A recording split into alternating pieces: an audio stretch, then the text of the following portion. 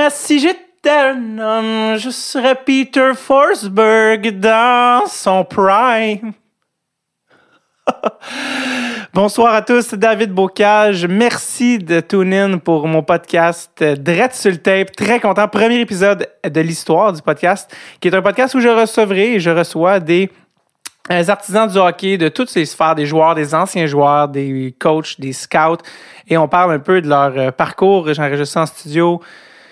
Quand je dis studio, en fait, c'est la chambre dans laquelle je dormais chez mes parents, qui a des jerseys et des posters de Dominique Hachek. Et à chaque fois que les invités rentrent, je vois dans leur regard la terreur. Et ça demande dans quoi ils se sont embarqués. Donc, merci de tune in. Vous pouvez d'ailleurs, si vous avez des idées de joueurs ou de gens ou des invités que vous aimeriez qu'on reçoive, n'hésitez pas à nous écrire sur nos médias sociaux, comme disent les vieux. On a une page Twitter, pour ceux qui utilisent encore Twitter.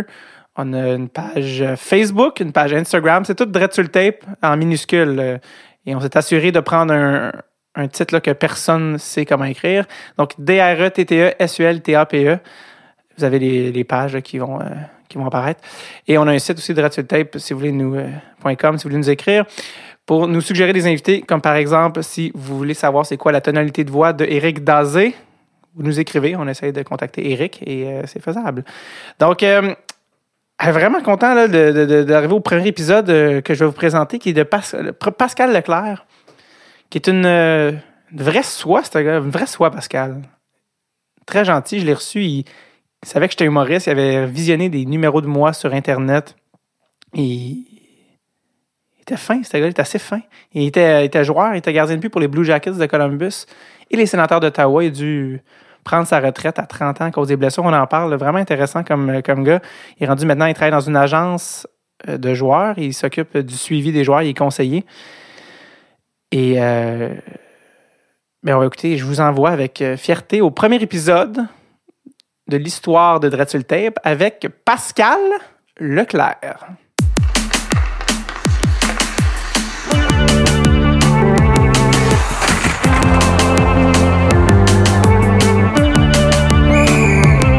Drette sur le tape avec David Bocage. Hey, merci d'être là, Pascal. Ça fait plaisir, hein? Merci de l'invitation. C'est drôle parce que juste avant qu'on appuie sur le record, on parlait de parler proche du micro, puis tu disais manger des pas comme. Parce que toi, je pense qu'il y a une affaire qu'on peut dire de ta carrière, c'est que tu as vraiment été malchanceux au niveau des blessures, au niveau de plein d'affaires. Puis moi, une séquence, puis j'en parlais avec un ami en plus, justement, il dit tu vas interviewer Pascal Leclerc. Man, la fois où il était assis sur le banc des Sens, puis tu goalais même pas, t'étais réserviste, puis t'as juste une puck qui est arrivée direct d'en face, puis tu t'es cassé le cheekbone. Ouais.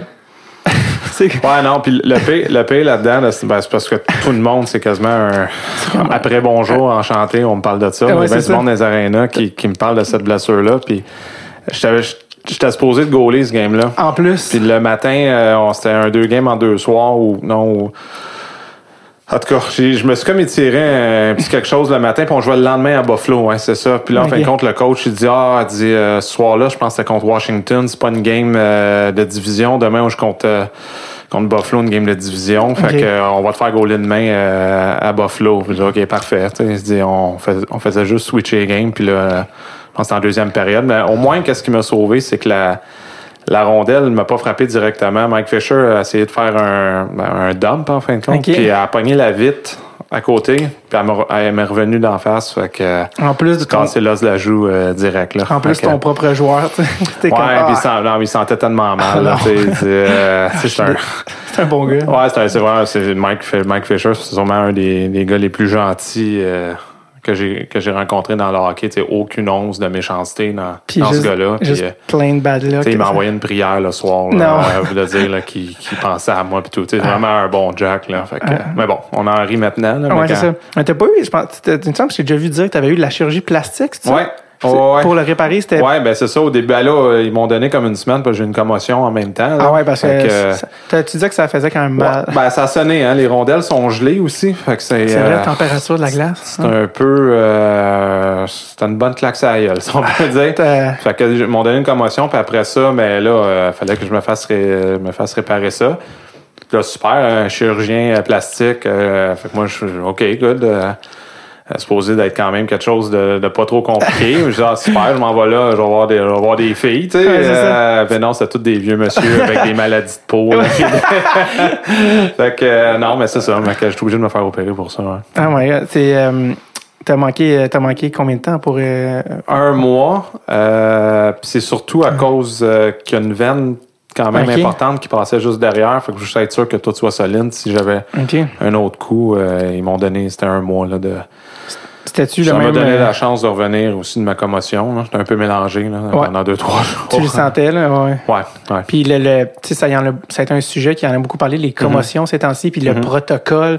Est-ce qu'à l'époque, ça fait quoi, 5 ans, peut-être qu'à 5 ans de ça, c'était-tu à peu près aussi similaire ou c'était déjà un peu loin de ce que c'est maintenant? Non, moi, j'ai eu 3 commotions. OK. 2 diagnostiqués sûrs, plus cette 3e-là que...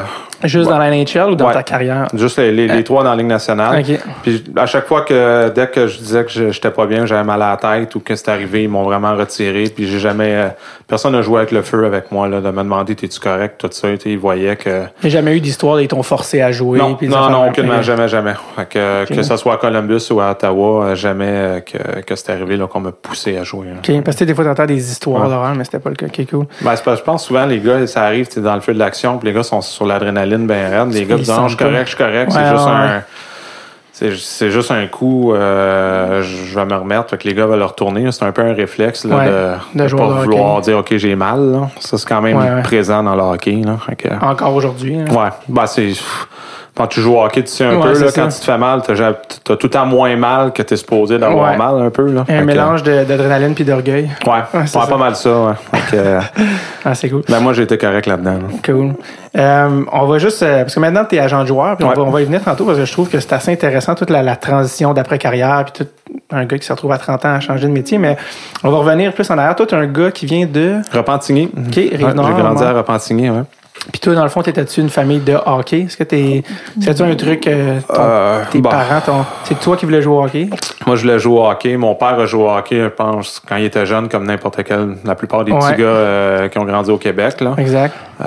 Selon ses habiletés naturelles, je pense pas que mes habiletés viennent de lui. Je pense que je les ai développées par moi-même. Fait que, mais des fans de hockey, mon père, c'était un méga fan de hockey.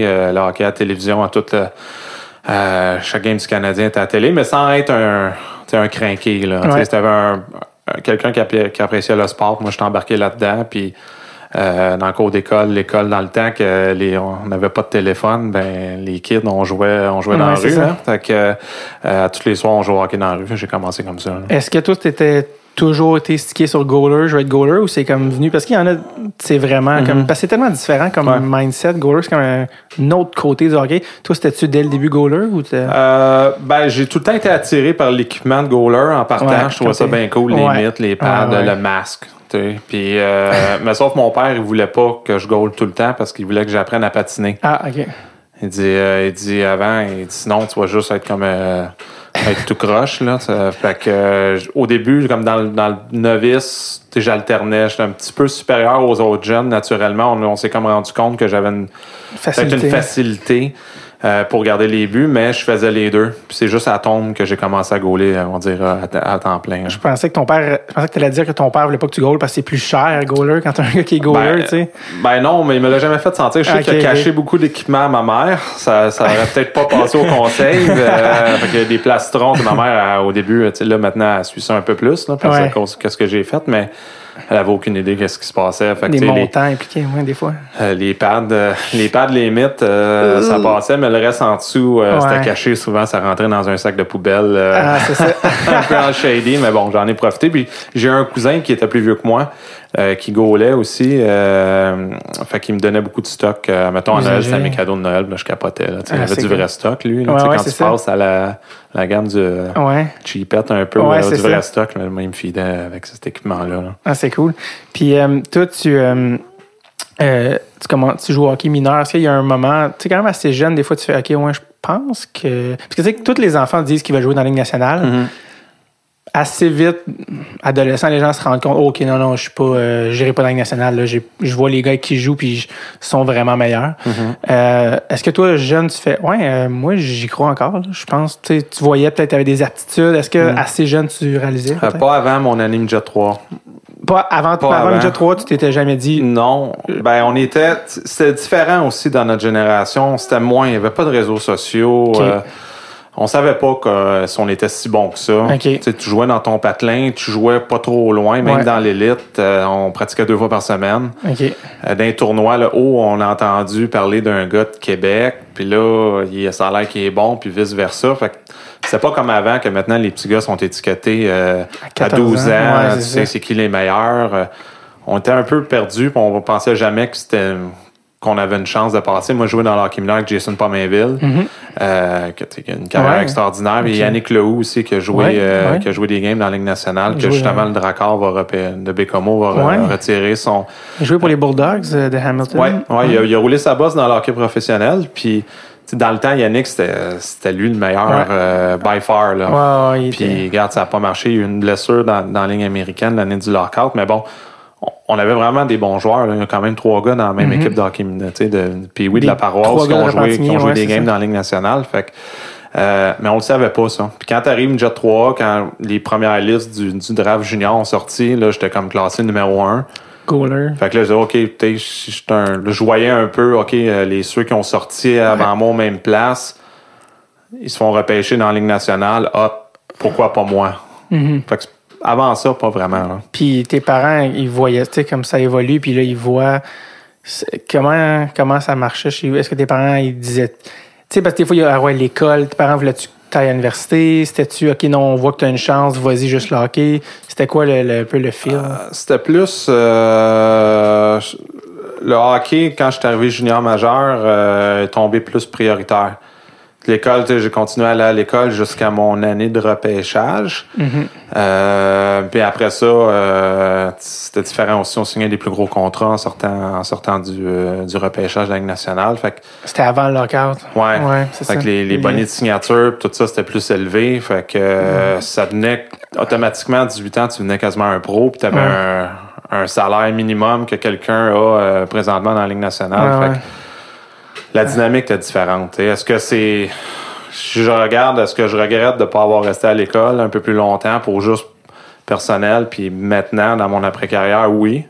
Avoir su, j'aurais peut-être aimé ça aller à l'école plus longtemps. C'est des connaissances qui sont jamais perdues. Puis en même temps, ça donne un équilibre de vie que des fois, à un moment donné, peut-être tomber trop dans le pattern de hockey trop rapidement. Là. Tu sais, est-ce qu'aujourd'hui, si tu le refaisais, tu irais peut-être universitaire américain ou... Non, le hockey junior majeur, je pense, c'est une super école de vie. Je suis convaincu. Ça, je regrette aucunement mon cheminement. Mais j'aurais continué au cégep plus longtemps. J'aurais continué à essayer de pousser même, mettons, toute ma carrière de junior majeur, comme à 19 ans. J'allais pas à l'école. Mais j'aurais là, looking back, j'aurais resté à l'école. OK. À ce moment-là. C'est plus ça mon regret. Puis maintenant, en tant qu'agent de joueur, tu mentionnais tantôt, mais les jeunes qu'on s'occupe, on peut dire, mais je pousse très fort pour, regarde, faut que vous restez à l'école. C'est vraiment, vraiment important. Pas juste pour le hockey, puis un plan B, ça donne un équilibre de vie qui est important. Puis tu vois d'autres mondes, tu rencontres d'autres gens en dehors du hockey, puis je pense que c'est important. Est-ce que des fois tu t'es senti complexé, tu sais, des fois quand tu rencontres d'autres gens, tu fais comme tu sais, parce que t'es comme vraiment bon, t'es comme excellent au hockey, puis là t'arrives dans d'autres sphères de la vie des fois, puis t'es comme est-ce que des fois tu t'es dit OK, là je sens qu'on dirait que je suis pas comme...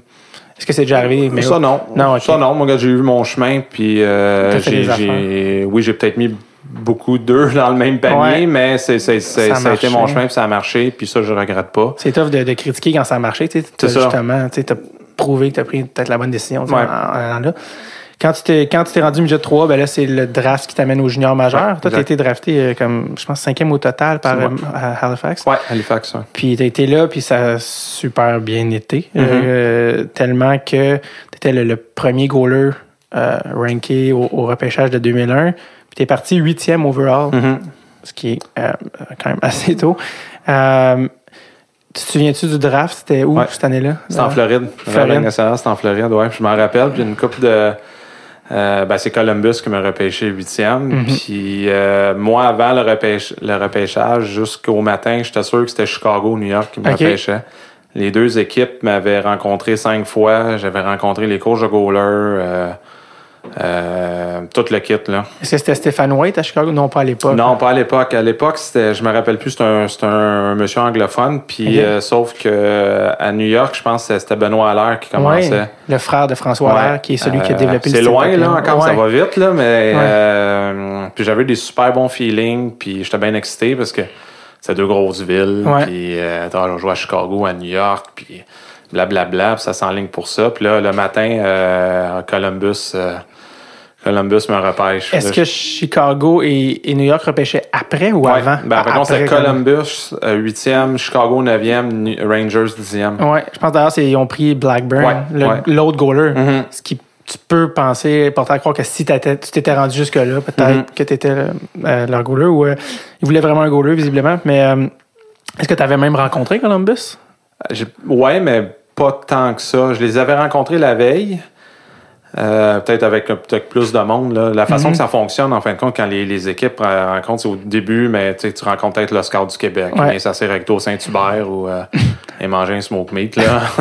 Tu poses une couple de questions. C'est moins glamour d'une même. Non, mais c'est vraiment ça. C'est vraiment ça. Puis là, je pose la façon quand ils commencent à rétrécir leur liste de priorités, mais ils te rencontrent une 2e fois, une 3e fois, quand ils veulent juste savoir si t'es pas... On va voir si t'es stable, là, ou si t'es peut-être apte à vraiment être utilisé pour un choix aussi haut.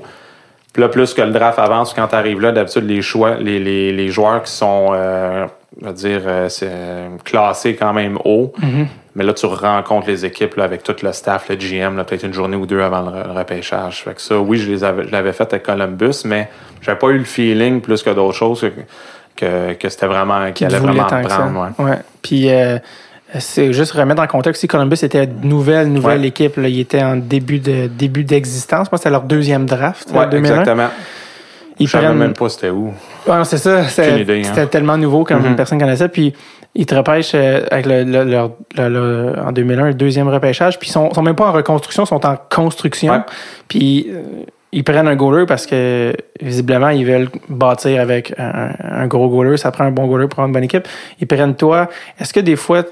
Tu sais, tu as été repêché 8e overall, puis après ça, des fois, quand les gens regardent les carrières, après ça, ils regardent par rapport à où tu as été repêché. OK, ouais, tu étais 8e, mais tu as eu une carrière de main. Est-ce que des fois, tu te dis, hey, si j'avais été repêché en 3e ronde, en 6e ronde, est-ce que tu penses que ça aurait changé ta carrière? Non, je pense pas. Parce que quand tu arrives pro, le rang de sélection, ça compte plus. Il compte plus. Là. Oui, peut-être ton premier camp, tes 2 premiers camps, tu as peut-être un petit peu plus de cordes. Ils vont te donner une game hors concours de plus, mais si t'as l'air d'une tarte, ça la glace, mais ils vont te couper. C'est pas toi qui va. Oui, tu vas être coupé, tu vas être coupé, mais c'est plus comme leur équipe de scouts, plus au 2e étage, qu'eux vont être dans le chenoute parce qu'ils disent OK, vous avez fait un mauvais call là-dessus. Même là, je le vis encore de l'autre côté. Ouais. Je dis, quand les jeunes se font repêcher, puis sont déçus parce qu'ils sont repêchés en 3e ronde au lieu où ils étaient classés en première puis ils sortent en 2e. C'est que, écoute, quand ça commence, là, c'est pas ça qu'il faut faire ta carrière. Si t'es bon, tu vas jouer, puis si t'es moins bon, mais tu joueras pas. Là. Mais non, moi, au contraire, je pense que ça a été le fun pour moi de vivre ça. L'attention d'être un choix élevé. J'ai appris beaucoup de ça. Nouvelle concession, c'est une autre dynamique aussi. Puis non, j'ai rien de négatif là-dedans. Là. Tu t'en as parlé tantôt, c'était avant le premier lockout, donc le premier lockout, il y en a eu en 94-95, mais avant le lockout d'un an, 2004-2005, qui là après ça a instauré des règles au niveau des maximums de bonnies, tout ça. Donc toi, c'était avant ça, ce qui est tant mieux à ton avantage. Quand tu arrives, toi, en plus, souvent, comment ça fonctionne, c'est le dépendamment de où tu as été repêché, ta marge de négociation est meilleure. Quand tu es dans les top 10 choix comme toi, évidemment, ta marge est meilleure, puis souvent, tu as les maximum bonnies. Ce jour-là, ou quand, en fait, tu te fais repêcher puis tu signes ton premier contrat professionnel, puis que tu vois des montants aussi importants, tu as 18 ans, c'est comme tu signes un contrat, juste ton boni, des fois, c'est plus que le salaire de ton père. Y a-tu quelque chose que ça change-tu une dynamique tout d'un coup de, tu sais, par rapport à la vie? Tout d'un coup, tu sais, tellement d'argent, tellement. On s'entend, la veille, t'étais le même gars, mais là, t'as un contrat qui fait que là, finalement, financièrement, tout d'un coup, tout est beau, tu sais. Qu'est-ce que ça change avec tes relations, je sais pas, dans ta famille? Parce que, tu sais, beaucoup au Québec, des fois, c'est un peu malaisant, l'argent. Les gens n'aiment pas ça, parler de ça. Puis ah ouais, on sait bien, il fait de l'argent. Ça. Tout d'un coup, d'avoir une espèce de sécurité financière à 18 ans, instantanée, qu'est-ce que ça a changé? Quand ça arrive jeune comme ça, je pense que tu t'en rends pas compte. Surtout, moi, j'ai signé mon premier contrat, je m'en rappelle, on était au Château Champlain à Montréal. Don Meehan, qui était mon agent, avait des parts. Fait que je pense que c'était avec M. Savard. Fait que c'était comme son hub de signer des contrats, des rencontres de hockey. Puis, je me rappelle, il avait mis la table, l'offre, mais en fin de compte, comme tu disais, tu parlais de maximum. En sortant haut, comme j'ai sorti, automatiquement, j'ai eu le maximum de partout. Puis ça, c'était super. C'était une belle journée et tout. Mais quand officiellement, ils te mettent la feuille sur la table, puis tu vois les zéros au bout, puis tu dis, OK, c'est spécial. Là. Je dis, c'est quasiment épeurant en même temps. Puis tu dis, est-ce que je vais être capable de dealer avec ça? Pas personnellement juste l'argent, mais en anglais, expectation. Les attentes. Les attentes.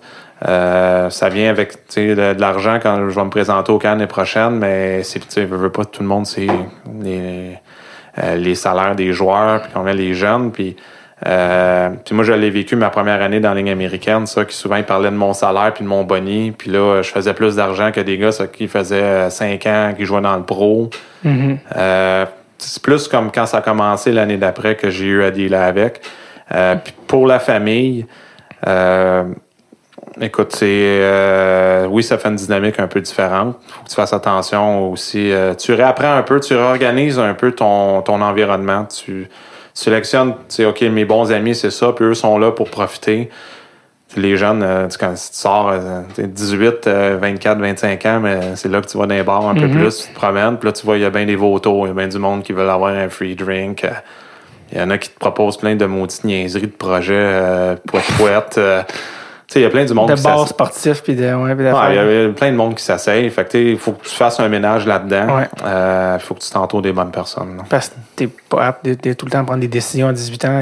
Mais au début, c'est le fun. J'ai plein d'amis. Là. T'as les filles, là, tout d'un coup, sont bien plus belles. Puis ça te rend toi plus beau, un des deux, je sais pas. Faut que tu fasses attention. Mais je pense que tu te promènes un peu plus avec le chest gonflé. Là, c'est ça. Parce qu'il y a une immaturité aussi qu'à 18 ans que t'as pas que t'as pas que quand t'as 25 ans, t'es plus mature, t'es capable plus de voir de gérer tout ça. Quand t'es un kid à 18-19 ans, mais là, c'est quoi tes exemples? T'en as pas. Tu peux pas discuter de ça parce que t'as pas un chum qui, même leur père, leur famille, qui tombent dans cette réalité-là. Fait que c'est pas évident. Est-ce qu'il y a des trucs quand tu t'es dit, quand t'as eu ton premier gros chèque, t'as dit, OK, tu sais, des fois, les gars, ils savent qu'avec leur premier gros chèque, ils vont acheter. J'ai été m'acheter un auto, moi. J'ai été m'acheter une Mercedes. Hein. Classique. Ouais, classique. 18 ans. Puis est-ce que des fois, est-ce que aussi quand t'avais Don Meehan comme agent, est-ce que déjà il te prépare que lui, il gère un peu tes sous puis il dit, garde, ta carrière, tu sais pas, elle va durer combien de temps, ça, on le met là, puis tu y touches pas pour un temps. L'avantage, ça, je suis vraiment chanceux d'avoir été associé avec Newport Sport, qui est l'agence de Don Meehan. Pour laquelle tu travailles maintenant. Oui, présentement, oui. C'est une équipe extraordinaire. Ils ont des gens qualifiés qui... J'ai eu mon chèque, puis un mois après, j'étais assis dans un bureau... à Montréal, c'est le BMO Nesbitt Burn, avec un représentant, un bonhomme qui s'appelle Ren Simon à Toronto, qui s'occupe vraiment toutes des finances, puis des chiffres, puis des conseillers financiers, puis ils m'ont tous mis un plan en partant. Fait que ça m'a sauvé, beaucoup. Fait que tout de suite, là, je me suis fait mal, puis j'avais tellement une bonne structure solide derrière moi que j'étais en excellente santé financière. Ben c'est ça. Puis j'en ai fait des niaiseries, puis je m'en ai payé des bébelles, mais chaque année, ils m'ont éduqué de plus en plus comment voyager et naviguer là-dedans. Puis ça, je suis vraiment reconnaissant de ça parce que ça, présentement, mais j'ai pas changé mon beat de vie, même si je suis blessé, puis j'ai pas eu la carrière que j'avais espéré. Hein. Absolument. Fait que on se retourne, tu te fais repêcher 2001-2002, ben là tu étais changé au Rocket, tu joues ta dernière année junior. Ouais. Ça se passe bien, tu vas même au World Juniors. Ouais. Comment ça s'était passé ça? Vous avez eu une médaille d'argent cette année-là? Ouais, médaille d'argent, mais j'avais eu un bon tournoi, puis j'avais pas été bon en finale. Une game ordinaire. Puis, mais j'ai des bons souvenirs de ça, parce que moi, j'avais été invité à 17 ans, j'avais été coupé à 17 ans. À 18 ans aussi, j'avais été coupé. Puis à 19 ans, mais là, finalement, je fais le club. Fait que là, c'était écœurant. Quand tu fais ça, tu as la chance de jouer dans ce club-là. C'était où cette année-là? C'était en République tchèque. Fait que vraiment un beau voyage. C'était qui les gros joueurs sur ton équipe, t'en souviens-tu, dans cette année-là? On avait une bonne équipe. Jason Spezza était là. Jay Bowmister était là. Okay. Dana Amuse. Mike Camilleri. Qui d'autre qui avait? Rick Nash, je vois sur notre 4e ligne à 16 ans. À 16 ans? Oui, à 16 ans. Ça, c'était bien avant de savoir qu'elle allait être repêchée par la même équipe que toi une couple d'années après. Puis on avait, puis j'en oublie, là, mais on avait vraiment un bon club. J'aime ça, je pensais jamais entendre dans ma vie la phrase Rick Nash, c'est la 4e ligne. Ouais.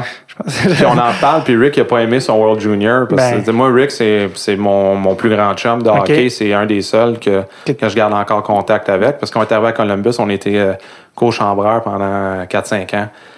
Fait qu'on était comme un petit couple, là. Ouais, c'est ça.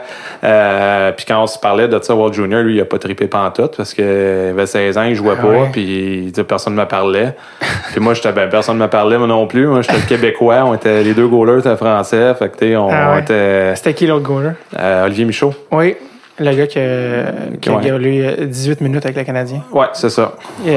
Il fait tout le temps la joke qu'il y a une moyenne de 100% d'arrêt dans sa carrière. Il n'y a aucune erreur. Il n'a juste jamais carrière laissé de but. Ouais, carrière parfaite. Fait que, overall, c'était vraiment cool, mais j'avais vraiment eu une game ordinaire en finale, puis je me rappelle quand on intervenait à Toronto, il y avait ma photo avec le classique, là, le ballon... pas le ballon de plage, ça, c'était sur l'Internet, là, mais le puck dans le net, puis il avait blâmé la défaite sur moi, puis ça va être ordinaire. Tu l'avais pris, celle-là? Ouais, non, mais c'est correct. J'ai appris de ça, mais c'est comme place, c'est comme un mauvais timing. Est-ce que quand tu reviens dans le vestiaire après cette game-là, tu le sens, mais où il y a, tu sais, avec les gars, y avait-tu un genre de, tu sais, come on ou non? Non. C'était pas. Non, parce que quand t'es dedans, c'est tout le temps, je dis tout le temps, ça a l'air tout le temps pire que c'était vraiment, mais moi, je le sais, en dedans de moi, j'aurais pu être meilleur. C'est sûr que la grosseur de la game, là, tu t'en rappelles plus souvent. Une game pareille, un mercredi soir, tu dois compter, on dit à Moncton, dans le junior de bord, c'était pas ma meilleure, mais j'étais pas si pire que ça, tu sais. C'est ce que ça a donné que c'était. Puis là, c'est pas une game de médaille d'or, puis... Absolument. Mais non. Fait que t'es arrivé, fait que t'as goalé World Juniors, puis l'année d'après, tout de suite, Ligue américaine. Ouais. Goal 36 games, première saison pro. Ouais. Déjà une adaptation avec le junior.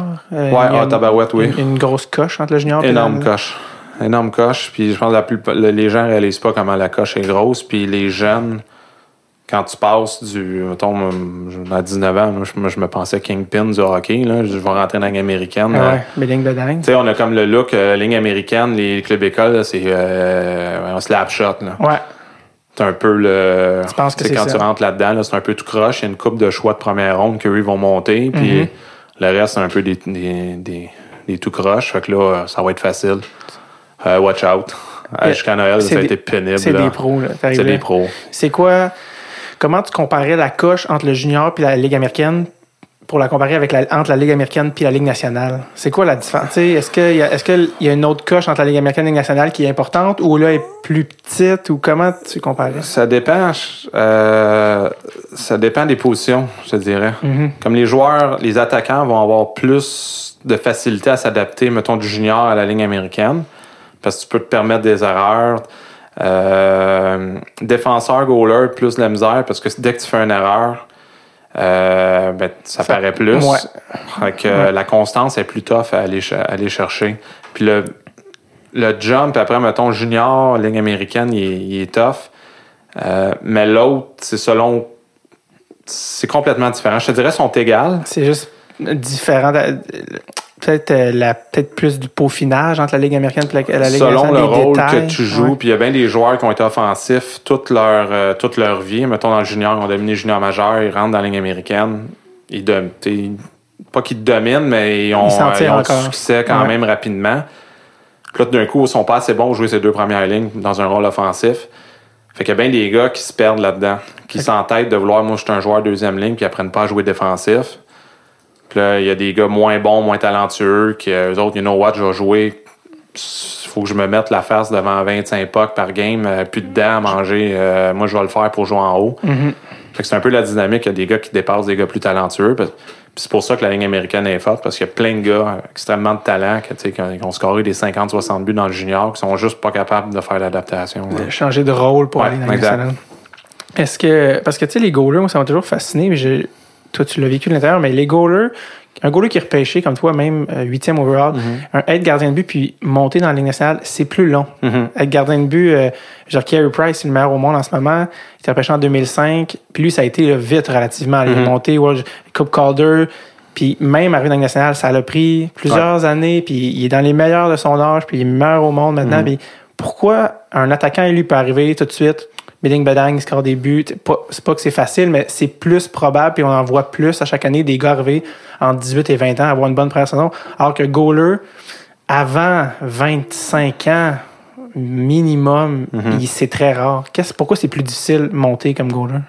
Ben, mettons, tu prends l'exemple d'un joueur d'avant, mais tu le mets avec des bons joueurs. Leurs habiletés naturelles vont embarquer. S'ils font une erreur, ils échappent un puck, bah, t'as 4 autres gars qui peuvent réparer ton erreur. Un goaler, si t'es moins dedans un soir, mais tout de suite, paf, ça paraît. Tu donnes un mauvais but, tu donnes un autre but. Puis psychologiquement aussi, c'est plus difficile. Ouais, puis ils veulent prendre, ils prennent leur temps. Mettons, moi, je me rappelle dans mon cas, à Columbus, j'étais frustré à la fin, puis je jouais dans la Ligue américaine, puis là, je commençais à être excellent dans la Ligue américaine. Puis là, chaque année, pendant 2 ans, ils m'ont mis, mettons, un backup devant moi. Puis là, mettons, il y a eu Martin Prusek une année, c'est comme Jean-François Labbé a monté. Puis c'est correct, ces gars-là, c'était des gars en fin de carrière, des pros que ça faisait longtemps qui roulaient leur boss. Mais t'es jeune, tu comprends pas pourquoi ils mettent un gars de même devant moi. Puis ils disent non, toi, là, qu'est-ce qu'ils faisaient, c'est que je goalais mes games dans la Ligue américaine. Ils me montaient à jouer une game à Columbus, je goalais, puis je redescendais le lendemain. Fait que, tu sais, je faisais comme la navette parce qu'il disait à ton âge, on veut pas que tu restes sur le banc. Faut que tu joues. Fait que Ryan Miller, ils ont fait la même chose avec à Buffalo. Moi, je me rappelle parce que Ryan jouait à Rochester. Fait qu'on jouait des fois des 3 games en 3 soirs. On goalait. On se voyait toute la fin de semaine. Ah, fait que, tu sais, on était body là, quasiment. Ouais, là. c'est ça.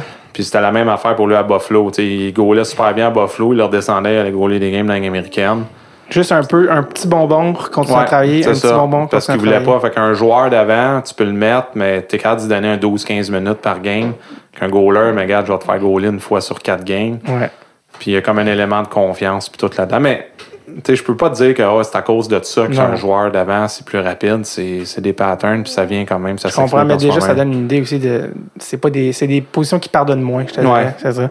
Fait que tu joues un peu. Tu disais jusqu'à Noël, ça a été difficile. Ouais, très difficile, ouais. Qu'est-ce qu'à un moment donné, tu comprends que tu fais, OK, là, qui fait que tu deviens meilleur? Ben, j'ai eu un événement, moi, tu sais, quand on dit difficile, c'est parce que plein de choses, c'est nouveau, tu sais. J'avais jamais resté par moi-même. Tu passes d'un beat de junior que tu vas en pension, tu vas en famille, puis là, tout d'un coup, mais paf, tu as un appartement, faut que tu apprennes à te faire manger, faut que tu apprennes à te faire à manger, le voyagement, être un pro aussi, quand tout le monde entend ça à la télé, c'est quoi être un pro? Ouais. C'est pas juste jouer pro. C'est de faire plus de sacrifices hors glace, apprendre à bien manger, à bien dormir. Fait que ça devient ta job, tu sais. Fait qu'il faut que tu apprennes à avoir des bonnes aptitudes, rester plus longtemps sur la patinoire. Tu sais, moi, dans le junior, là, je pratiquais debout, puis j'arrêtais les pucks. À la fin, avec mon bâton, j'allais pas à terre. Puis là, vendredi soir, on va dire, on jouait à Gatineau, puis je faisais 45 arrêts. Tu sais, c'était...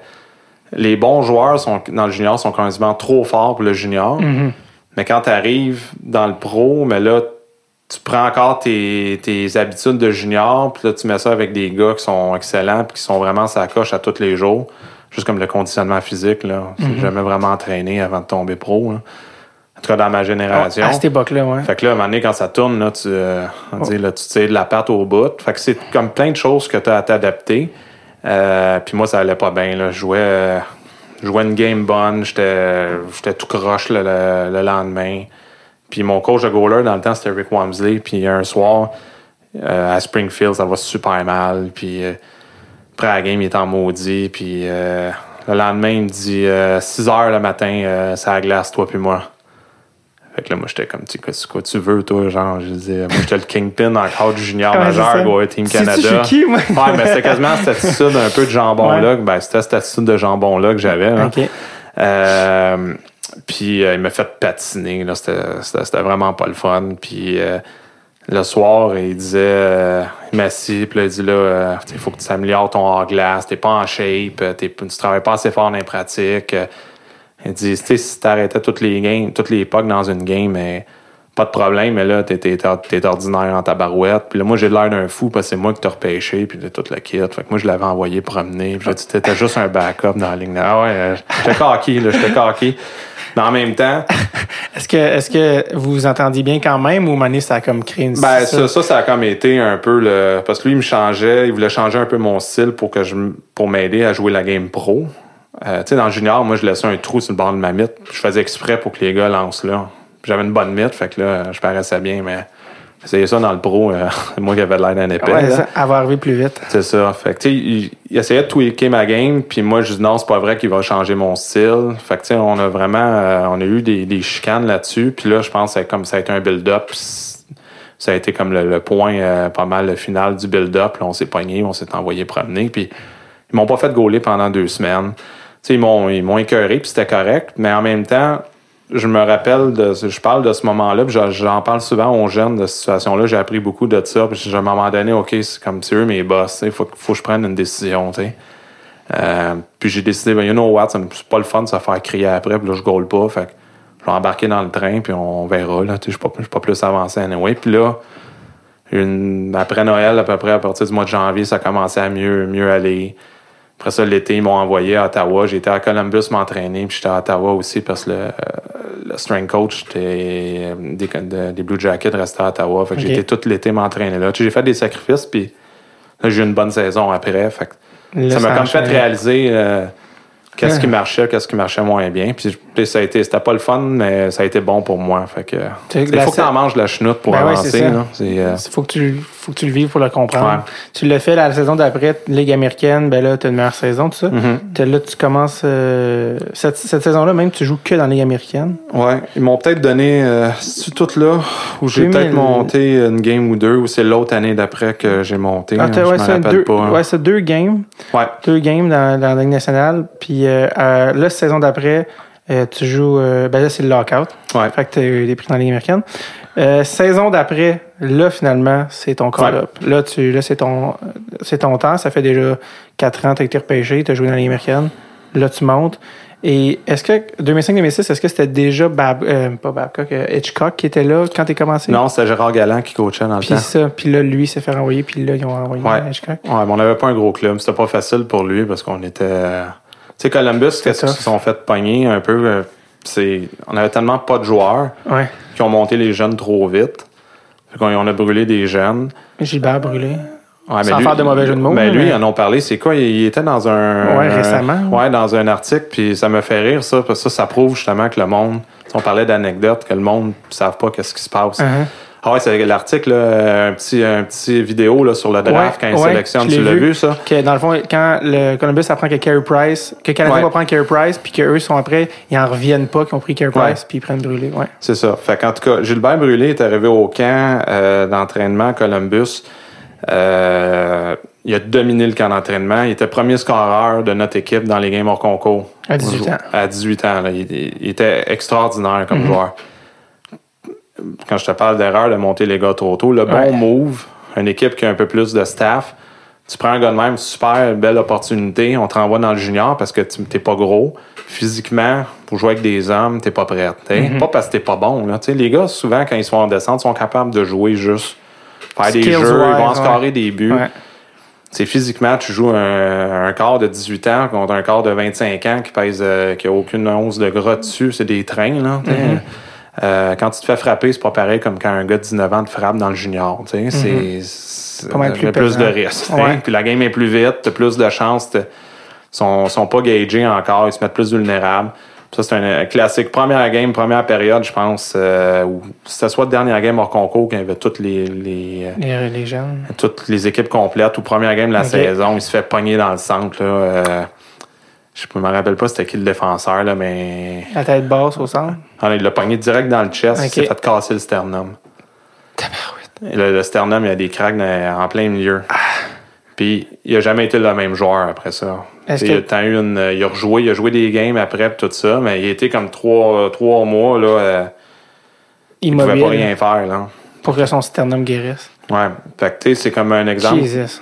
Là, tout le monde dit Gilbert Brûlé, c'est pas un bon joueur, mauvais pick et tout ça, mais mettons comme une bad luck, le Kin, c'est pas il est extraordinaire comme joueur. Est-ce que tu penses qu'il n'a pas été le même joueur physiquement à cause ou psychologiquement de la peur? Peut-être? Je peux pas parler pour lui, mais c'est sûr que ça va bien pour quelqu'un qui a jamais joué au hockey ou qui s'est jamais fait frapper de même dans un centre de glace par un gars de 230 livres, dire ce gars-là il est pas bon, change ton crayon pour cette situation-là, puis on va voir comment tu vas réagir après. C'est comme facile de juger on parle de Gilbert Brûlé. Ouais, c'est ça. De dire quel flop. Mais c'est ça. Contre le kid, peut-être qu'il était plus hésitant après, puis c'était peut-être ça qui le rendait, qui lui donnait du succès, mais c'est un... Parce que c'est un sujet que je voulais te parler, que Columbus, ils ont eu beaucoup de choix de première ronde, il y a eu des Rick Nash, puis à travers, là, ça fait une quinzaine d'années qu'il existe, les Blue Jackets, il y a comme toujours eu un genre de pattern de, tu sais, ils ont presque souvent été échangés toujours, les choix de première ronde. Toi, Rick Nash, Brassard, Voracek, il y a eu Filatov, il y a eu Nikolai Zerdev, il y a eu Steve Mason récemment, Ryan Johansson encore plus récemment, qu'à un moment donné, tu sais, comme je te dis, vraiment d'un point de vue extérieur, puis je ne sais pas ce qui se passe à Columbus, mais tu te demandes, ben là, est-ce qu'ils repêchent mal? Ou en fait, pas est-ce qu'ils repêchent mal, mais comment ils développent leurs jeunes? Est-ce que c'était... Pourquoi il y a comme autant une espèce de... Bon, là, il y a un nouveau GM, puis il y a un nouveau truc depuis quelques années, mais pourquoi c'était comme à Columbus? C'est quoi? Dans le fond, fallait qu'ils poussent les gars ou qu'est-ce qui se passait pour que... Ben, comme je te disais tantôt, moi, je pense, on avait tellement pas de staff qui poussait les jeunes trop vite. Mettons, Rick Nash était correct. Là. Rick Nash, c'est un premier pick. C'est un joueur extraordinaire qui a été underrated parce qu'il était tout seul longtemps. Là. Columbus. Les autres, comme je te dis, Gilbert Brûlé, c'est un exemple de gars qui aurait juste... Retourne junior, une année ou deux de plus, renforce-toi. Dan Fritchie avait sorti deuxième ronde. Joue tout de suite à 18 ans, c'est un gars local. Perdu toute la confiance. Il n'était pas de faire un jeu à la fin, mais c'était pas un mauvais joueur de hockey. Là. Trop vite, trop. Zerdev a eu des problèmes en glace. Là. C'est un party boy un peu. Là. Ça, c'est peut-être qu'ils n'ont pas fait leur devoir. Là. Mais chaque équipe fait des erreurs parce que le draft, c'est une... Loterie. Ben, c'est une zone, c'est une science inexacte. Tu fais de la projection, puis t'espères que certains gars vont se développer d'une certaine façon. Puis là, c'est facile après de dire... on aurait dû prendre Price ou aurait dû prendre Kopitar, mais il y a plein d'autres équipes qui se sont plantées aussi. Si c'était facile, tout le monde le ferait. Puis, mais je sais pas, moi je pense qu'au début, vraiment, les jeunes ont été trop poussés vite. Trop vite. Mais il essaie de créer un hype, une nouvelle équipe. On a le Doug McLean qui est un super vendeur. Il y a une grosse personnalité, Doug, puis il a vendu beaucoup l'équipe parce que on a ce joueur-là, il est extraordinaire, il est the next big thing, puis tout, pour peut-être essayer de mettre le monde dans l'aréna aussi. Essayer d'aller plus court terme, vite, que long terme. Ouais. Est-ce que, parce que je voulais parler, tu as joué pour Ken Hitchcock, qui est quand même un gars qui a une solide carrière, une Coupe Stanley, il coach encore dans la Ligue, Saint-Louis, finale de l'Est. Tu sais, un des gros coachs des dernières années, pas gros dans le sens de mais un des bons, vraiment, no pun intended. Mais... il a d'ailleurs perdu énormément de poids, mais il y a un des coachs importants des 15 dernières années, Ken Hitchcock, puis toi, il t'a coaché. Comment t'as trouvé ça, être coaché par Ken Hitchcock? Moi, j'ai rien à dire contre Hitch. Honnêtement, il nous a sorti du trou pas mal. Là. Columbus, on s'en allait un peu nulle part. Puis il a mis un... Tu sais, Hitch, là, c'est un... Il a des connaissances de hockey, là, c'est fou. Là. C'est le meilleur coach que je trouvais comme de knowledge, de connaissances, de façon de préparer une équipe. Il t'en donne. Nous autres, là, c'était des meetings là, tous les jours, là, 40 minutes, 35 minutes. Tu arrives dans une game, tu connais tout de l'autre équipe. Là. C'est ça ma question. Dans quel sens tu veux dire knowledge? Qu'est-ce qu'il savait? De quoi il vous parlait? Hitch, c'est un passionné. Mettons, je te donne un exemple, là, comment qui est dedans. Là. Moi, je restais à Columbus, à côté de l'aréna. Fait que des fois, on venait à 2h du matin de la route. Puis lui, il restait comme en banlieue. Puis lui, quand on perdait, là, il prenait son auto, puis il s'en allait à l'aréna regarder des vidéos à 3h du matin. Là. Puis pas juste une fois. Là. C'était comme sur une base régulière. Là. Fait que c'était un crinqué. Là. Lui, il allait voir les vidéos pour la prochaine fois. Il fallait tout le temps qu'il règle le problème, quelque chose. Fait que quand il est arrivé, Il a mis un système en place, vraiment comme défensif. Il était capable d'identifier qu'est-ce qui pouvait nous donner les meilleures chances. Mais il pousse. Puis moi, tu sais, Hitch, souvent, c'est un pattern qui reste 2-3 ans à la même place. Il débarque, puis après ça, il reste 2-3 ans à la même place parce que la façon qu'il travaille, ça devient pesant. C'est pas que c'est pas correct, mais à tous les jours, tu as un meeting. Je me rappelle, Rick était capitaine. À tous les jours, il était dans le bureau avec Hitch. Pas tout pour lui donner tout le temps de la chenoute, mais il faut que tu fasses ci, faut que tu fasses ça. Fait que ça devient pesant mentalement, tu sais. Puis dans le game, il crie, mais ça, c'est plus drôle que d'autres choses. Hein. Il y a une petite voix aiguë quand il est choqué. Là. Fait que ça, c'est drôle. Là. Il crie après vous ou après les autres? Il crie après tout le monde. Après tout le monde. Rich, mettons une semaine, c'est toi. L'autre semaine, c'est un autre. Okay. Moi, il m'a déjà appelé un Nemrod à Toronto pour une bonne première période. Puis il m'avait déjà sacré. Il m'avait dit « Stop playing like a fucking Nemrod ». Personne ne savait c'était quoi un Nemrod. Fait qu'il y a quelqu'un qui a sorti son téléphone en 2 périodes après la première et dit Nemrod, c'est comme genre une bébite tout croche, aucunement positif. T'sais. Mais il était intense, mais c'est vraiment tout un coach de hockey. Moi, c'est le meilleur coach que j'ai vu de ma vie. Moi. Incroyable. C'est pas pour rien qu'il est encore là aujourd'hui.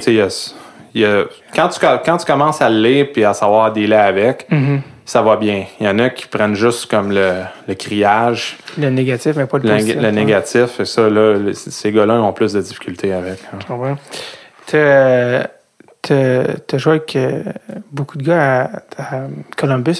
Tantôt, y a-tu des gars que tu te dis que t'es fier de dire, de pouvoir dire j'ai joué avec ces gars-là? Des gars que tu dis hey, j'ai joué avec ces gars-là. Ouais. Des gars que t'es plus fier de dire que t'as joué avec? Il y en a plein. Sergei Fedorov. C'est vrai, il a fait un bout à Columbus. Oui, quand il s'est fait échanger une semaine avant, il était arrivé à Columbus une semaine avant que j'arrive à Columbus. Puis on restait à l'hôtel ensemble. C'est comme devenu mon buddy. Genre, on voyageait ensemble, j'étais assis avec dans l'avion, puis moi je capotais parce que Sergei Fedorov, quand j'étais jeune, j'avais son poster avec ses patins blancs Nike, là, pour les jeunes qui ne le connaissent pas. Là. C'était une légende. C'était une légende, mais c'était... Moi, j'ai ri parce que, tu sais, des fois, mettons, Sergei, il disait dans l'avion, il disait... après une game, il y avait des sacs de chips, tu sais. Puis là, il dit, Pascal, j'ai pas mangé de chips depuis 5 ans. C'est pas bon pour toi, les chips, tu sais. Fait que là, OK. Fait que là, 2 minutes après, tu le vois dans le corridor avec un sac de chips, tu sais. Il faisait ça avec le café aussi. Il disait quelque chose puis il faisait d'autres choses. Des fois, là, il était spécial. Il était tout le temps sur son téléphone. Puis souvent, comme vu qu'on restait à l'hôtel après les pratiques du matin, on allait luncher. Puis avant la game du soir. Puis lui, il était sur son téléphone, il partait. Moi, j'étais tout le temps pogné avec le bill. Tu sais, lui, il faisait 10 millions par année. Moi, je commençais là-dedans. C'est tout le temps moi qui payais pour le restaurant. Puis là, une fois de temps en temps, comme un moment donné, il est arrivé, il m'a donné un tracksuit. Non, mais c'est quand même un tracksuit. Un tracksuit, là. Tu sais, j'ai vu ton podcast, mais ton show, là, quand t'es le sketch de prof d'éduc. Le sketch de prof d'éduc, puis tu sais, il est beau, le tracksuit de l'Académie Joël Bouchard. Joël, c'est un bon ami, puis tout ça, mais c'était même pas de ce calibre-là. C'était un très beau tracksuit, ça? Non, c'est en bas. En bas, le tracksuit. Ouais, tu sais, là, un coup de vent, le tracksuit, là. Fait que lui, dans le fond... Tu payes ses billes, mais une fois de temps en temps, il t'achète un tracksuit. Ouais, c'est le genre de move. Mais il y a quelque chose avec les Russes, je sais pas, ils ont tout le temps un sens de l'humour drôle, je sais pas, il y a comme quelque chose de pas saisissable. Ouais, je sais pas, peut-être qu'ils nous niaisaient. Ouais, c'est ça. Sûrement. Tout est là, merci, M. Federer. Merci, M. Federer. Tu sais, merci, Lionel. Vos pâtes au lieu du tracksuit, paye donc ton spaghette une fois de temps en temps. Il y a eu lui qui... Non, ça, c'est bon. Ça, c'est des bons. C'est du juicy content à Columbus. Dans d'une autre façon, Adam Foote, j'ai joué avec Adam Foote, moi j'ai appris beaucoup de ce gars-là, juste la vie en général. C'est un gars qui était sa coche, puis j'ai appris à devenir un meilleur joueur puis une meilleure personne juste en le voyant aller. C'est un leader naturel, là, c'est quelqu'un que tu le laisses aller, puis c'était notre capitaine, puis en dehors de la glace aussi, qu'est-ce qu'il faisait pour la communauté, c'est quand même impressionnant. Puis Rick Nash, c'est un de mes chums, c'est encore mon bon ami, fait que c'est sûr ça a été une autre dynamique. On a fait des niaiseries ensemble puis tout, puis on a eu des bons souvenirs d'être co-chambreur. Gros talent. Incroyable. Oui, vraiment. Puis à Ottawa, si on veut parler de Russe, j'ai joué avec Kovalev, moi. J'ai joué avec Kovi. Hein. Juste quand on pensait que c'était fini, mais oui. Kovi. Comment il est dans la vraie vie, Kovi? Il était spécial. Il était dans l'équipe à Sergei Fedorov.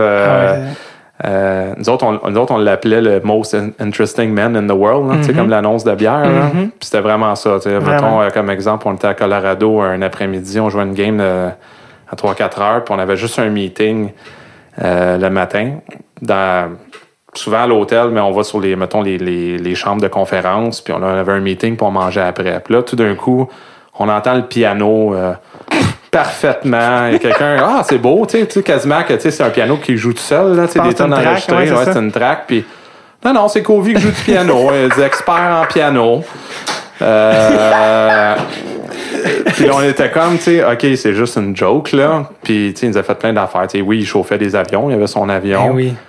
Quand tu y parles, il dit, je pilote j'ai un hélicoptère aussi, pas de problème. On avait fait un team building aussi à Ottawa au début de l'année. Puis on avait été dans un camp militaire à Pelewawa, qui est une base militaire pas trop loin d'Ottawa. Puis on faisait comme plein de drills de militaires. Puis à un moment donné, c'est comme un shooting drill. Puis il prend la mitraillette, puis il a tout mis ses balles dans le milieu. Oui, ils ont l'expérience militaire, là. Fait que c'était comme un James Bond, c'était un agent secret, là. Il était vraiment drôle. On sait rien de ce gars-là, mais il sait tout. C'est l'homme le plus intéressant au monde, là. Des fois, il avait calé, ça avait pogné avec Corey Clouston. Une fois, il avait dit que notre coach était jaloux de lui. Il était fantastique, Kobe, là. Moi, c'est une de mes personnes préférées. Puis quand je compte des histoires comme ça, mettons Fedorov puis Kobe, c'est il y avait c'est des personnages, mais c'est des personnes super gentilles.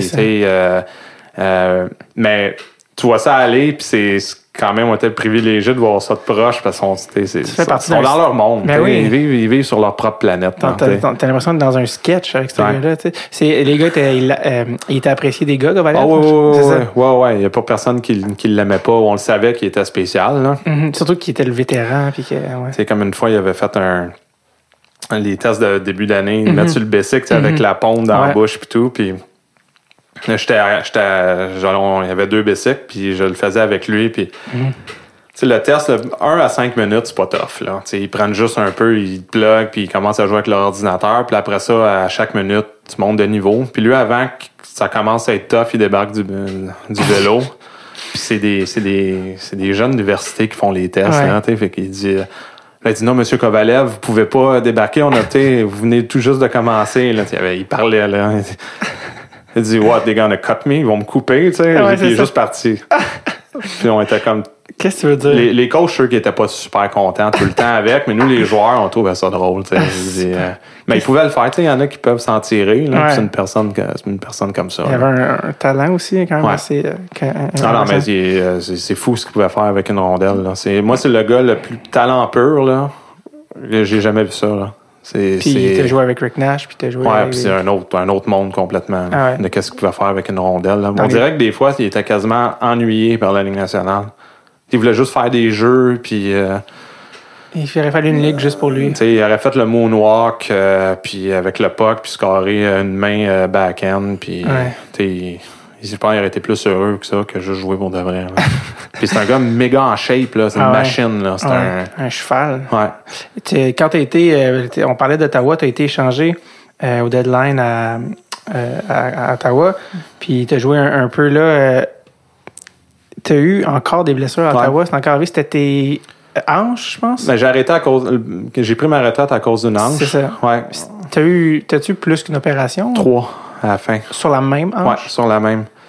Quand je me suis fait mal, j'ai fait comme une split. Ben, j'ai fait une split, en fin de compte. Pas comme j'ai entendu un pop. Puis j'ai déchiré le labrum. Puis où qui s'est déchiré, c'est 5% des blessures au labrum qui ont testé qui sont là. C'est carrément en dessous. D'habitude, tu le déchires sur le top. Puis moi, c'est complètement à l'opposé. Fait qu'ils ont réparé. Puis ça a été long. Là. Au début, ils pensaient que j'avais pas vraiment mal dans la hanche, j'avais mal dans la laine. Okay. Là, ça s'améliorait, ça se tassait pas. Fait qu'en fin de compte, on a réussi à trouver c'était quoi. Puis j'ai fait opérer la première fois pour ça. Quand ils sont rentrés dedans, ils ont vu que j'étais tout comme déformé dans la hanche, puis tout mon coccyx était tout effrité. Fait que ça, ils ont essayé ça. J'ai fait la rehab, ça n'a pas marché. J'en ai refait un autre après qui appelle une microfracture, qui font des petits trous dans ton os pour faire saigner l'os, puis ça recrée un cartilage. Ça non plus, ça n'a pas marché. Ça, c'est des grosses opérations, là, 3 mois en béquille, 6-7 mois de rehab. Puis pendant ce temps-là, comme j'ai fait faire le PRP, là, qu'est-ce qu'il parlait il y a 2 semaines là, pour les genoux, l'arthrite, puis tout. Moi, je l'ai eu, ce piqûre-là, à peu près 10 fois. Ça, c'est mon téléphone, ça? Okay, regarde, c'est la magie du live. Ça doit être ma mère, ça. C'est ça. Mes parents m'appellent tous les jours. Qu'est-ce que tu fais? T'es où? Une belle relève.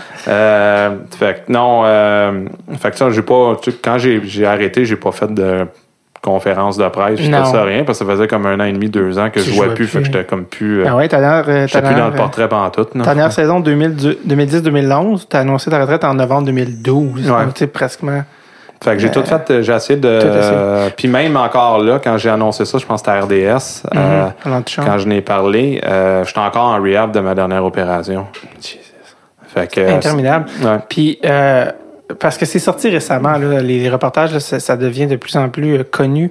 Le style papillon est très dommageable pour le corps humain. Ça demande au niveau des hanches, au niveau des genoux, les opérations, les gars, de plus en plus. Si tu n'as pas des prédispositions physiques naturelles qui permettent ton corps de faire ces mouvements-là que vous faites par milliers en répétition, là, littéralement des milliers de fois. Jocelyn Thibault s'est fait opérer. Le corps humain n'est pas fait pour faire le style papillon. Est-ce que tu penses que ça va continuer? Est-ce que le style de goaler va évoluer? Qu'est-ce que tu penses qui va arriver de... Ben, les goalers, maintenant, sont encore plus... Moi, je regarde les petits bouts dans l'hockey mineur et tout ça, puis sont tout le temps à terre. Tout le temps à terre. T'sais, nous, on a eu un peu quand on a grandi, puis mettons, tu parles de Jocelyn Thibault, je sais que Théo a eu des problèmes aussi. Il y en a eu plein. Là. Riggs Pietro a arrêté aussi. Il a plus de genoux, plus de hanches. Lui, il est tapé comme moi. Il y en a une tonne de goalers, mais nous, au moins, quand on a grandi, on était un peu... on était entre les deux. Oui, on faisait du papillon, mais on était un peu old school aussi, stand-up. Une fois de temps en temps, on faisait un stack de pads 1 ou 2 fois par année, puis on était un peu plus tout croche. Là, maintenant, les nouveaux jeunes, les jeunes qui s'en viennent, ils ont juste fait du papillon toute leur vie. Fait que ça je pense que ça va continuer, que les gars vont avoir des problèmes de hanche. Puis quand je me suis fait opérer, moi, c'était Marc Philippon, c'est un Québécois qui était à Velle, au Colorado, qui est une sommité dans le monde... c'est pas le meilleur, c'est un des meilleurs chirurgiens là, qui est spécialisé dans les hanches. Puis il me disait qu'eux, ils ont fait des recherches. Puis ils disent depuis qu'ils ont changé le stock, la grosseur de jambière, l'impact sur la hanche est plus grande. Fait que ça l'aide pas les gardiens de but. Ça, c'est une théorie, là. Ouais. Mais en plus, juste à rajouter. C'est comme lui, il pensait que il y avait un genre d'accord avec ça, là, que ça l'aidait pas les gardiens. Okay. Est-ce que quand là, avec ta hanche, quand tu fait est-ce que là tu sentais que c'était la fin? Est-ce que tu disais tu sais, de vraiment faire j'ai-tu joué ma dernière game? Pas la première opération, non. Parce que tu dis, OK, là, on a trouvé mon problème, t'es excité, là, je vais régler mon problème. Puis je vais être capable de jouer après. Fait que ça, j'étais super motivé. Ouais. Puis là, après ça, au shit, là, ça marche pas.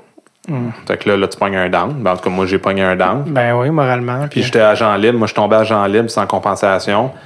Puis on avait un genre d'entente à l'amiable avec la Caroline 1 an pour me remettre sur le piton puis tout. Puis j'ai pas passé le médical. Fait que comme l'entente a été annulée. Fait que ça a été ordinaire. Là. À cause de ta blessure? Ou... Ouais. OK. Quand on a envoyé les papiers médicaux, ils ont fait non. Fait que, on signe pas ça. Fait que c'était vraiment le fun comme journée. Nous autres, on avait... Ça avait négocié au draft puis tout. Puis on avait du champagne chez nous puis tout. Puis moi, j'étais à Ottawa. Puis il fallait que j'attende. Je prenais le téléphone. Puis je disais, OK, ils vont t'appeler à 12h01. Quand ça commence, quand ça commence à midi. 12h01, le téléphone sonne. OK, il faut que tu envoies tes... C'est ça, blablabla, excellent. Mais rappelle pas. Fait que là, appelle le bureau. Dis, qu'est-ce qui se passe? Là, elle dit, hésite, là, ils ont vu tes papiers, ils aiment pas ça. Fait que là, ils ont jamais rappelé. Il y avait un autre offre, peut-être, avec Saint-Louis, puis ça a comme foiré, ça avec, genre. Puis là, en vrai, je suis parti chez nous, on avait dans les Laurentides, après d'Ottawa, puis donc le champagne, il s'est bu plus en soif qu'en célébration. Fait que ça a été une journée ordinaire. Puis après ça, anyway, ma rehab, ça s'améliorait pas. Je suis retourné pour une autre opération. Puis là, ça aussi, après, quand la deuxième, je voyais que j'allais pas mieux, là, j'ai commencé là, à être inquiet. Là, puis tout, là. Puis là, tu sentais peut-être que... Là, que ça approchait tout ça. J'ai fait le tour des docteurs. Je me suis promené, j'étais à Philadelphie voir quelqu'un. J'étais en train de tout me déchirer les abdos parce que je compensais trop de mon autre jambe quand j'essayais de revenir sur le patin. Je suis retourné pour une troisième pour être sûr d'essayer de tout nettoyer au lieu de dire « OK, on finit », mais Philippon dit « Regarde, on va essayer, je vais rentrer dedans une troisième fois, puis on va essayer de nettoyer. Regarde, si ça marche pas, mais là, au moins, on aura tout fait. Hein. » Pas de regret. Fait que j'ai fait au moins ça, c'est bon.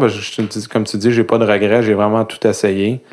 Est-ce que c'est quoi le feeling de quand tu fais « OK, il faut que je tire la plug, j'ai pas le choix. » là. C'est même pas ta décision. Là. Ton corps, il veut plus. C'est une drop. C'est une solide drop. J'ai eu de la misère j'ai pas été diagnostiqué avec une dépression, mais looking back, j'en ai sûrement fait une. C'était la première année depuis que j'avais 5 ans que j'allais pas jouer au hockey.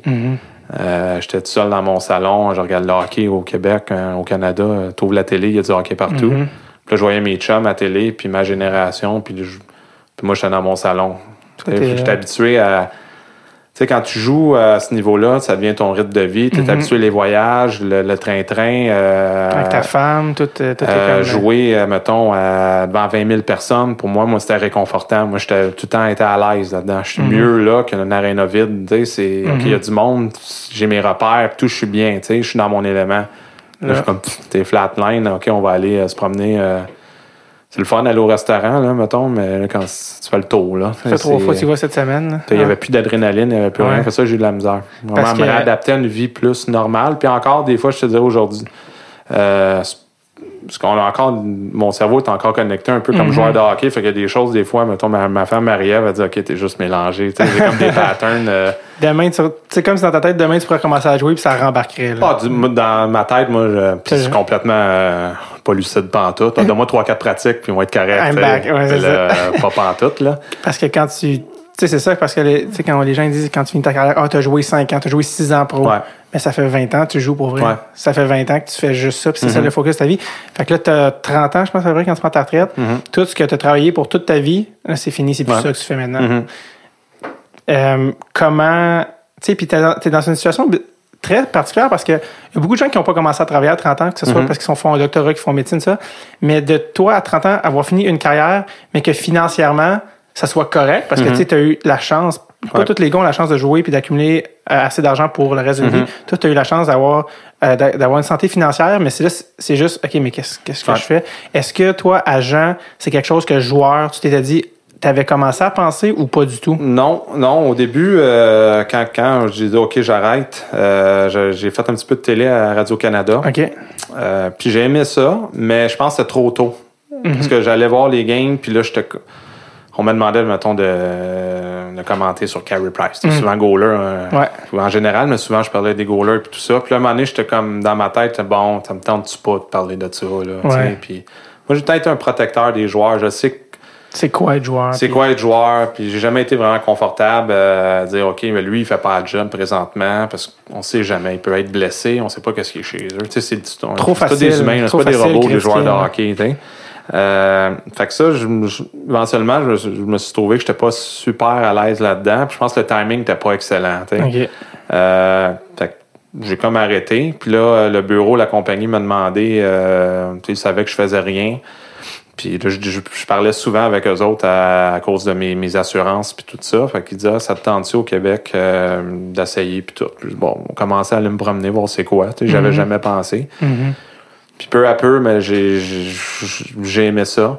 Je retourne à l'aréna, j'ai mes repères puis tout. Puis il y a des anciens joueurs au Québec avec Stéphane Fizet, un autre ancien goaler qui est un peu dans la même situation. Fait que je trouvais ça le fun. Puis peu à peu, en commençant à travailler avec les jeunes, mais je me suis développé, j'aime vraiment travailler avec les jeunes, essayer de partager mon expérience. Puis c'est là, essayer de les guider en fin de compte. T'sais, on dit agent, moi je dis tout le temps, c'est pas moi l'agent. T'sais, l'agent, c'est Don Meehan, puis le bureau à Toronto. Moi, je suis comme ma job dans la compagnie, c'est conseiller.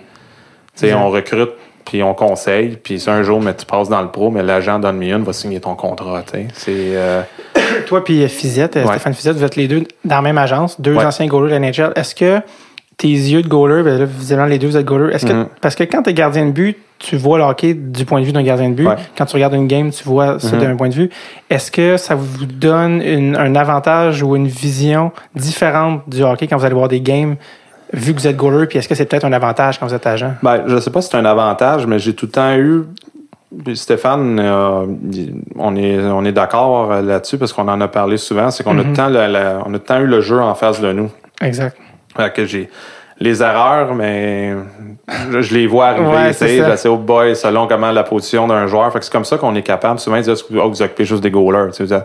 Mais non, on s'occupe de toutes les positions, puis on est capable d'aider des défenseurs puis des joueurs d'avant parce que toutes les erreurs, je les ai vues, puis j'ai vu tous les gars se faire corriger, puis les pratiques, puis tous les systèmes de jeu, puis différentes situations. On a tout le temps eu le jeu dans notre face. Fait que, peut-être il y a beaucoup de coachs qui c'est des anciens goalers aussi. C'est peut-être pour ça, parce qu'on est habitué à, au lieu d'être carrément dedans, mais tu as vraiment une bonne vue d'ensemble quand tu es gardien de but. Là. Puis est-ce que toi, quand tu vas... Parce que tu sais, un agent, c'est d'abord avant tout un scout. Tu vas voir des games, tu vois un joueur, tu fais « je pense qu'il y a un potentiel ». Comment tu évalues un joueur quand tu vois une game? Il y en a qui ont des grilles, skating, skills. Comment toi, tu évalues un gars quand tu vas voir jouer un... Ben, c'est... maintenant, on est obligé d'aller évaluer des jeunes qui jouent Bantam. Quel âge, ça? 14 ans, maintenant, 13-14 ans. Mon opinion de ça, c'est complètement ridicule. Mais t'es obligé de le faire. On est obligé de le faire parce qu'il y en a tout le temps un qui va aller plus jeune. Fait que, je veux pas, oui, il y a le côté éthique, mais maintenant, il y a aussi un côté pour nous qui est business, que, ben, regarde, si, OK, moi, je vais être le gars qui va attendre à 16 ans puis à 17 ans. Parce que nous, on n'oublie pas, on essaie d'identifier des gars qui vont jouer dans la Ligue nationale, pas des bons juniors. Nous, on approche... Long terme. Ouais. C'est pas vrai qu'à 14 ans, à 13 ans, que tu peux dire, OK, lui, il va jouer dans la Ligue nationale, lui, il va jouer dans la Ligue nationale. On regarde certains attributs, comme tu dis. Nous autres, on pense comme le patin. La game est extrêmement vite dans la Ligue nationale aujourd'hui. Si tu patines pas, ça va être compliqué, ça va être plus difficile. Il faut que tu aies du hockey sense, il faut que tu aies une connaissance, un sens du jeu, parce que justement, à la vitesse que la game est aujourd'hui, il faut que tu sois capable de prendre des décisions rapidement. Mais là, il faut essayer d'évaluer ça dans des games Bantam. Il y en a qui n'ont même pas fini de grandir. Il y en a qui n'ont pas fini de grandir. Puis on est maintenant... Moi, quand j'ai sélectionné un agent, ça fait quoi? Peut-être 18 ans de ça. Ouais. Nous autres, c'était après, autour de Noël de notre année midget 3 à 15 ans. C'était une année et demie plus vieux. Fait que maintenant, il y avait 5 ou 6 agents. Tu sais, dans le temps, moi, je parlais, mettons, de Stéphane, mais c'était Bob Perneau qui travaillait au Québec avec Don Meehan. Bob, présentement, là, il est à la retraite, mais il y avait Bob, il y avait Gilles Lupien, il y avait M. Sauvé, qui était l'agent Patrick Roy dans le temps, j'oublie son prénom. Hein. Bob Sauvé. Bob, moi, c'est ça? Oui, Bob Sauvé. Il y avait Octogone, qui est Normand Conway. C'était ça. C'était les seuls, ouais. Là, on est à peu près 30. Là. Puis il y a des bonnes compagnies, il y en a des moins bonnes. Il y a beaucoup de vendeurs de rêves. Fait qu'il y a tout ce mix-là. Fait que là, on est... Tu sais, à cet âge-là, tu vois qui ont des aptitudes. Là. Tu sais, ils sortent du tas. Là. Ouais. Fait que là, on est à peu près 30. On se met tout en ligne, puis on court après. On essaie d'approcher les mêmes familles. Fait que il y a tout le temps quelqu'un qui essaie d'aller plus jeune. Puis à un moment donné, ben, tout le monde se perd là-dedans. Là. Est-ce que... C'est quoi qui... Tu as parlé de hockey IQ, tu as parlé de skating. Ouais. C'est quoi qui s'apprend à un joueur que tu dis, ça, il l'a peut-être pas en ce moment, mais ça, il veut l'apprendre? Ben, leur hockey IQ, ça s'apprend pas, je pense. Est-ce que ça s'apprend? Jusqu'à un certain niveau. Si tu as une connaissance, même si tu n'as pas la plus extrême, mais tu as quand même une bonne connaissance, tu peux t'améliorer. Tu peux t'améliorer, puis tu peux identifier aussi tes points améliorés. Fait que, tu sais, oui, le patin, tu peux t'améliorer, mais tu ne deviendras pas du plus lent au plus vite. Non, OK. Tu peux l'améliorer peut-être de 20%, Puis ça va te faire que tu vas... C'est un chiffre un peu en l'air, là, mais pour essayer de donner tu peux pas passer de 0 à héros parce que tu fais des squats, admettons, puis tu fais des quick feeds dans un gym. Il y en a qui ont des gènes de rapidité que ça s'explique pas. Il y en a qui patinent plus vite que d'autres. C'est ça la vie. Qu'est-ce que tu peux améliorer? Tu peux améliorer ta condition physique, tes habiletés naturelles. Tu peux les améliorer en pratiquant beaucoup, en passant beaucoup de temps. Des passionnés que tu n'es pas obligé de leur dire « OK, là, tu vas pratiquer tes mains ». Mais non, le passionné va prendre une balle orange puis il va dribbler autour d'un bicycle dans son driveway tout l'été. Hein. Là, il va s'améliorer par lui-même. Okay. Mais ça, c'est chez les jeunes, c'est tough maintenant. Moi, je pense qu'ils sont passionnés de les identifier parce que là, tout le monde, il a du hockey tout le temps. Ils n'ont pas de break. Ils ne voient pas d'autre chose. C'est quasiment comme tous des petits robots maintenant. Trop, peut-être. Moi, je pense que c'est trop. Wayne Gretzky, il disait que quand la saison finissait, il avait juste hâte de jouer au baseball. Ouais. Il mettait ses patins dans le garde-robe puis il reprenait au mois d'août. Alors que maintenant, tu peux pas faire ça. C'est 12 mois par année. Pas, moi, je dis tout le temps, ça n'a pas de sens qu'un pro ait 4 mois off de hockey puis qu'un kid de 12 ans ait 2 semaines off de hockey. Ouais. Sur un corps pas fini développé. Puis... C'est tout le monde. Il y a 0.001% des jeunes qui s'inscrivent au hockey qui vont jouer plus que peut-être 20 games dans la Ligue nationale. Fait qu'est-ce qu'on peut les laisser jouer au baseball, au basketball. Puis les bons athlètes resteront toujours les bons athlètes. Puis d'autres sports, ils développent d'autres habiletés, la motricité, plein d'autres choses. Apparemment que ça réduit aussi les risques de blessures parce que quand tu fais le même sport, tu traites toujours les mêmes muscles ou mêmes trucs. Fait que ça travaille des fois les mêmes parties. Ouais. Puis les parents sont pognés là-dedans parce que si, mettons, que j'inscris pas mon jeune là, mais il va tomber en arrière, il va être perdant là-dedans. Puis là, sinon, je l'inscris pas, mais il peut pas jouer dans le 3A. Puis... En tout cas, c'est un autre can de bin, ça, là. On a dit longtemps, mais moi, en étant dans ce bassin-là de hockey mineur, puis tout, j'ai appris beaucoup la dynamique. Puis il y a vraiment des choses, là, je pense, qui sont pas évidentes, mais qui restent à travailler. Il faut que le monde relaxe un peu. Là. Ça, oui, le hockey. Quand tu es beaucoup dans les années-là, tu rencontres les jeunes, les parents. Des parents, mettons, des fois, leurs jeunes ont des attitudes, il y a des agents qui commencent à venir rouler. Qu'est-ce que tu donnerais comme... Toi, maintenant, tu as un enfant peut-être qui va jouer au hockey plus tard, peut-être, je sais pas, mais qu'est-ce que tu donnerais comme conseil à un parent qui est là, son jeune, il est rendu à 15 ans, 16 ans, 14 ans, il est dans les meilleurs, puis là, il commence à avoir des gens qui viennent rouler. Quel conseil tu donnerais aux parents? Première chose, de rester patient. Et rester patient, là, à un moment donné, il faut relaxer. Là. Puis laisser votre gars aller. C'est lui qui va décider s'il joue. Oui, on peut... Puis même quand on rencontre des familles, on leur dit oui, on peut leur apporter certains outils, mais au bout de la ligne, c'est le kid qui va décider s'il veut jouer, s'il est vraiment passionné, c'est lui qui va les faire les heures supplémentaires. Si tant quelqu'un à tous les jours on dit hey, fais ça. Il y a des obstacles qui s'en viennent. Le hockey professionnel, là, c'est pas évident. Ça a l'air bien beau parce que tout le monde voit les salaires puis il voit les games le samedi soir avec Youpi dans les estrades. Là. C'est bien le fun, là, mais il y a un gros bout de chemin avant ça. Si t'es pas passionné, tu peux pas traverser toutes les étapes, puis les déceptions, il y en a, puis tout. Fait que tu sais, comme laisser les jeunes aller, puis encourager-les. Puis c'est tout. C'est tout tu peux pas faire d'autre chose que ça. C'est quoi que tu trouves le plus dur, la partie d'être agent que tu trouves le plus dur? Je te dirais, c'est une bonne question, ça.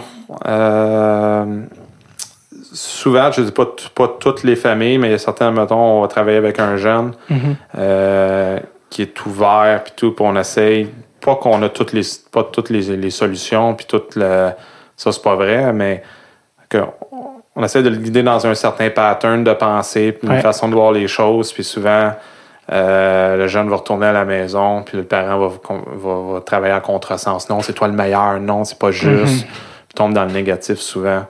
Ça arrive quand même souvent. C'est pas tout le monde, naturellement, mais c'est un pattern qui arrive souvent, que tout le temps, comme le parent pense que son jeune, c'est tout le temps le meilleur, puis c'est tout le temps la faute des autres, t'sais. C'est dur de construire là-dessus. Fait que ça, c'est tough des fois de travailler à travers ça parce que c'est des jeunes, il faut respecter que quand c'est leurs parents, on n'est pas leurs parents, on est des conseillers.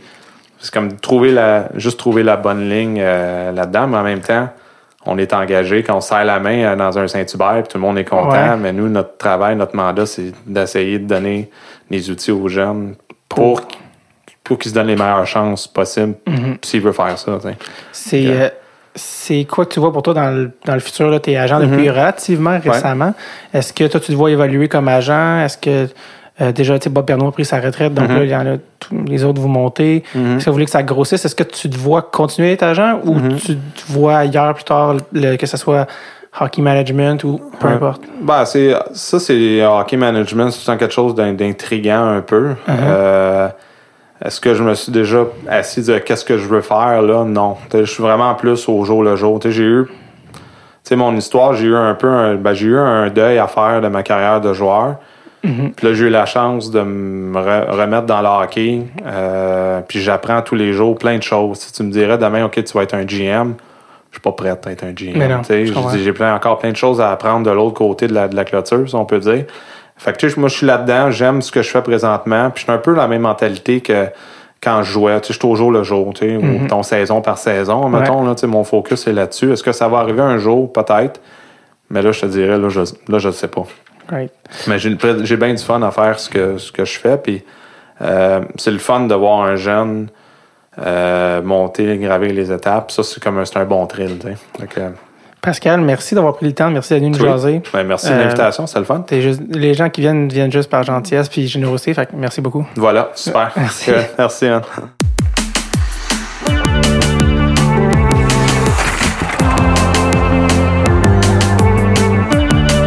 Et voilà, c'était le premier épisode de Dread sur le tape avec Pascal Leclerc. Des bonnes histoires avec les Russes, toujours Kovalev, Fedorov, sac de chips. Incroyable. Donc, on va en sortir un nouvel épisode à chaque début de semaine. Allez liker une de nos pages si vous voulez voir passer ça dans votre fil. Et ça va être un nouvel invité à chaque semaine. Très hâte de vous montrer ce qui s'en vient. Merci à tout le monde. OK, bye-bye, là, bye-bye!